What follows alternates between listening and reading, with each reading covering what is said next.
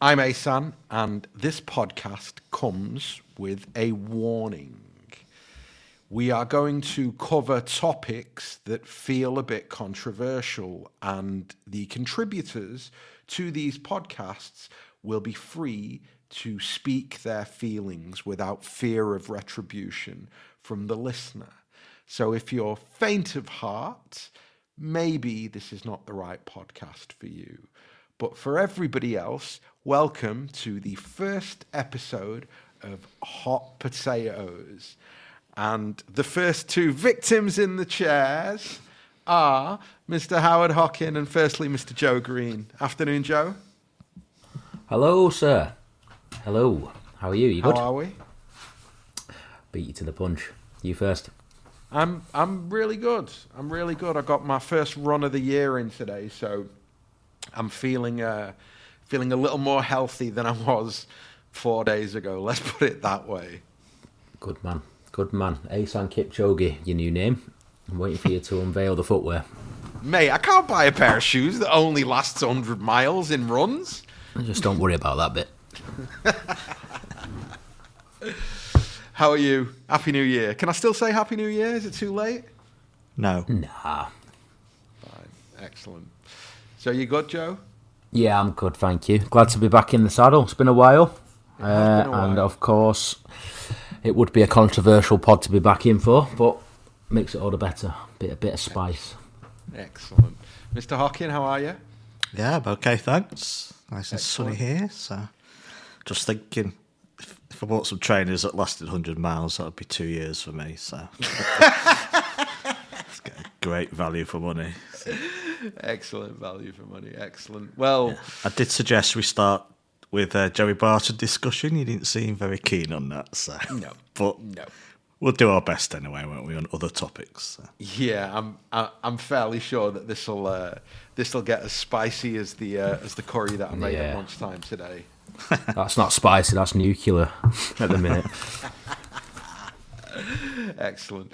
So, the two hot potatoes for today are, first one is, are City fans becoming entitled, and is balanced discussion a lost art in modern football, which we'll sort of cover in one section.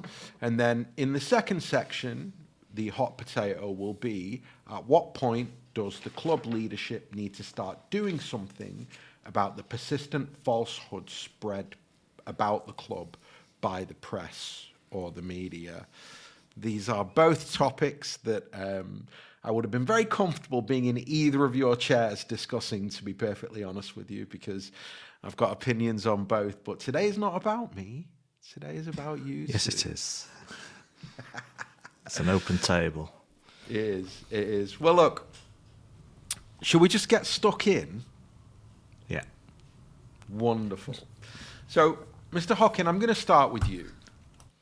And we're going to start with the idea of City fans becoming entitled and balance being lost in discussion around modern football. What was your general feeling when you read that topic? Yes, all fans, virtually all fans can be very entitled. Okay. I mean, when I talk today, I'll be probably self-referencing as well, so it's not like I'm sat here on my high moral horse doling out advice, but it's very hard because you cannot, not even Liverpool fan base, you can't generalise a fan base, basically.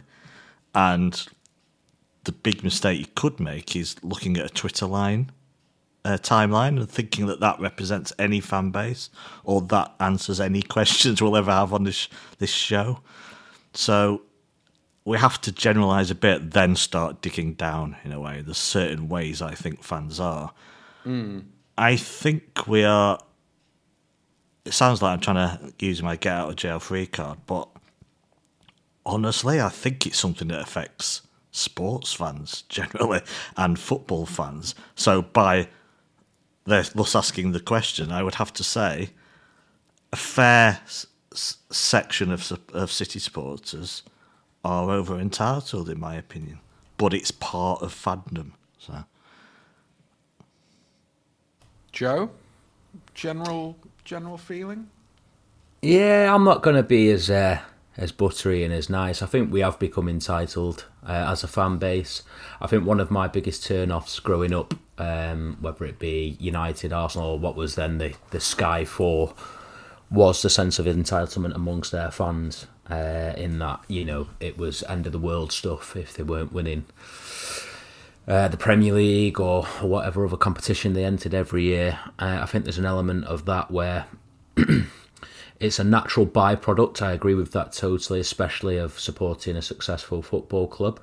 But I think it's also, I think anyone who listens to my contributions to this podcast know I'm a massive history geek, and especially where City are concerned. And I do feel that one of the caveats, even though it is worth it as a caveat to the success, has been kind of a loss of that maybe gallows humour, down in the dumps, sense of perspective amongst City fans. And as I say, it's natural given that we've, let's be honest now, 10 years of unmitigated success. But it's just, what annoys me, for example, is the games v Palace and games at home, which are poor results, but it's just the utter meltdown you encounter, like by sections of the crowd around you.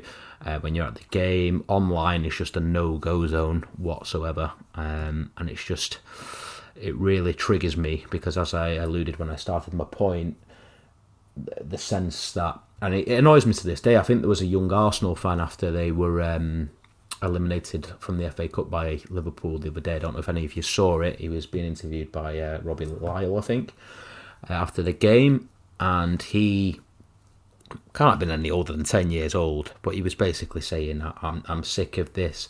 I've never seen us do anything. I want to see us win the Champions League, and I want to see us win the Premier League. And it's like, you've won multiple FA Cups in your lifetime, and I support a massive club, and that was just totally alien to what my experience as a football fan was growing up. I supported City because I was taken to Main Road and it was my club. Whereas now I think we've fallen into that trap of there's a feeling of entitlement and a success that come with supporting City now as a byproduct of the success, and that attracts people to the football club as much as the club itself, if that makes sense. So let me throw something at both of you to sort of kick this off, and that is the Arsenal example. Is the Arsenal fan example is an interesting one for me. What does it mean to be a supporter of a successful club or a big club? And what I mean by that is, I feel, and there's two strands to this conversation. There's obviously, we can go down the Main Road route and we can look back misty-eyed at when we were shit and go, isn't it great now? But that period in our history has almost no connection to what the present day football club is, what the standards of the present day football club are. And from a standards point of view, doesn't it make more sense, and isn't it a little bit more realistic, whether we like it or not, to look at United, Arsenal, Liverpool, Madrid, Bayern Munich, Barcelona, Juventus, AC Milan, the quote unquote historic clubs, and how success is something that is really deeply ingrained in the psyche of the supporters, and that's part of what then becomes ingrained in the psyche of the club. I guess what I'm trying to say here is that you can't really separate success from entitlement, insofar as if you lose to Crystal Palace at home, a relegation-threatened Crystal Palace, and your expectations are to win the Premier League, it is perfectly natural for supporters to be furious at either the result, the performance, or both of those things. And isn't it massively disingenuous whenever something like that happens to turn around and basically go, well, do you remember York away? But it's not even a case of York away, is it, Ahsan? I mean, how many times have we won the title over the last, I don't know, I mean, under Pep Guardiola alone, and dropped points in games at home to likes of Southampton or Everton and these teams that on paper you should wipe the floor with, and got on to win the title regardless. I mean, it's the sweeping nature of every game must be a comfortable victory, and the criticism, it just doesn't sit well with me. And I'm not saying that's the norm, but for me, I just find it irritating. I agree. Well, criticism's different to being furious, I think. Don't want to blow our own trumpet, but that's the beauty of podcasts in a way, is that you sit down a day later and you talk about it. You don't type out your instant thoughts on Twitter, which, take the Huddersfield game, which was a perfect performance, really, wasn't it? It was a processional 5-0, apart from an injury, which you can't, it could be helped if it hadn't been clattered into. Everything went perfectly. Yeah, I was sat in the ground moaning a bit in the first 20 minutes about the passing sideways, but it's all part of the master plan that saw us eventually win very, very, very comfortably indeed, and be able to bring on subs and do, it was fine. I typed all those thoughts out on Twitter, I thought, like, right, idiot. But some people need to do that during a match. And there's just different levels. When I first thought about this question, I did think about I wonder if it's different, the entitlement for recent fans who only know success, and the so-called legacy fans, the York away crowd. But it isn't, because our expectations should be exactly the same. Doesn't matter. Your expectations should be exactly the same whether you've been supporting City for 1 or 30 years, because you should be able to logically look at the situation and decide what's worthy of criticism, what's worthy of getting angry about and really laying into club players or whatever. And I think there's a big difference between the two. And Joe's right. Just saying City were rubbish against Crystal Palace and so didn't have a good game is fine. That's not the stuff that I would say is entitled. It's when a trend I've seen is like every time City have lost points, especially where they're not supposed to, over the last 5 years, immediately there's people online dissecting the failure of our transfer policy the previous summer. And it's little stuff like that. I think, just give it a rest, for God's sake, and just accept that our football team has off days. But I think key to working out what entitlement is working out what our expectations should be for a season right now, in any given season, and then working from that point. So, a couple of things. Firstly, Howard, you're a man of my vintage, right?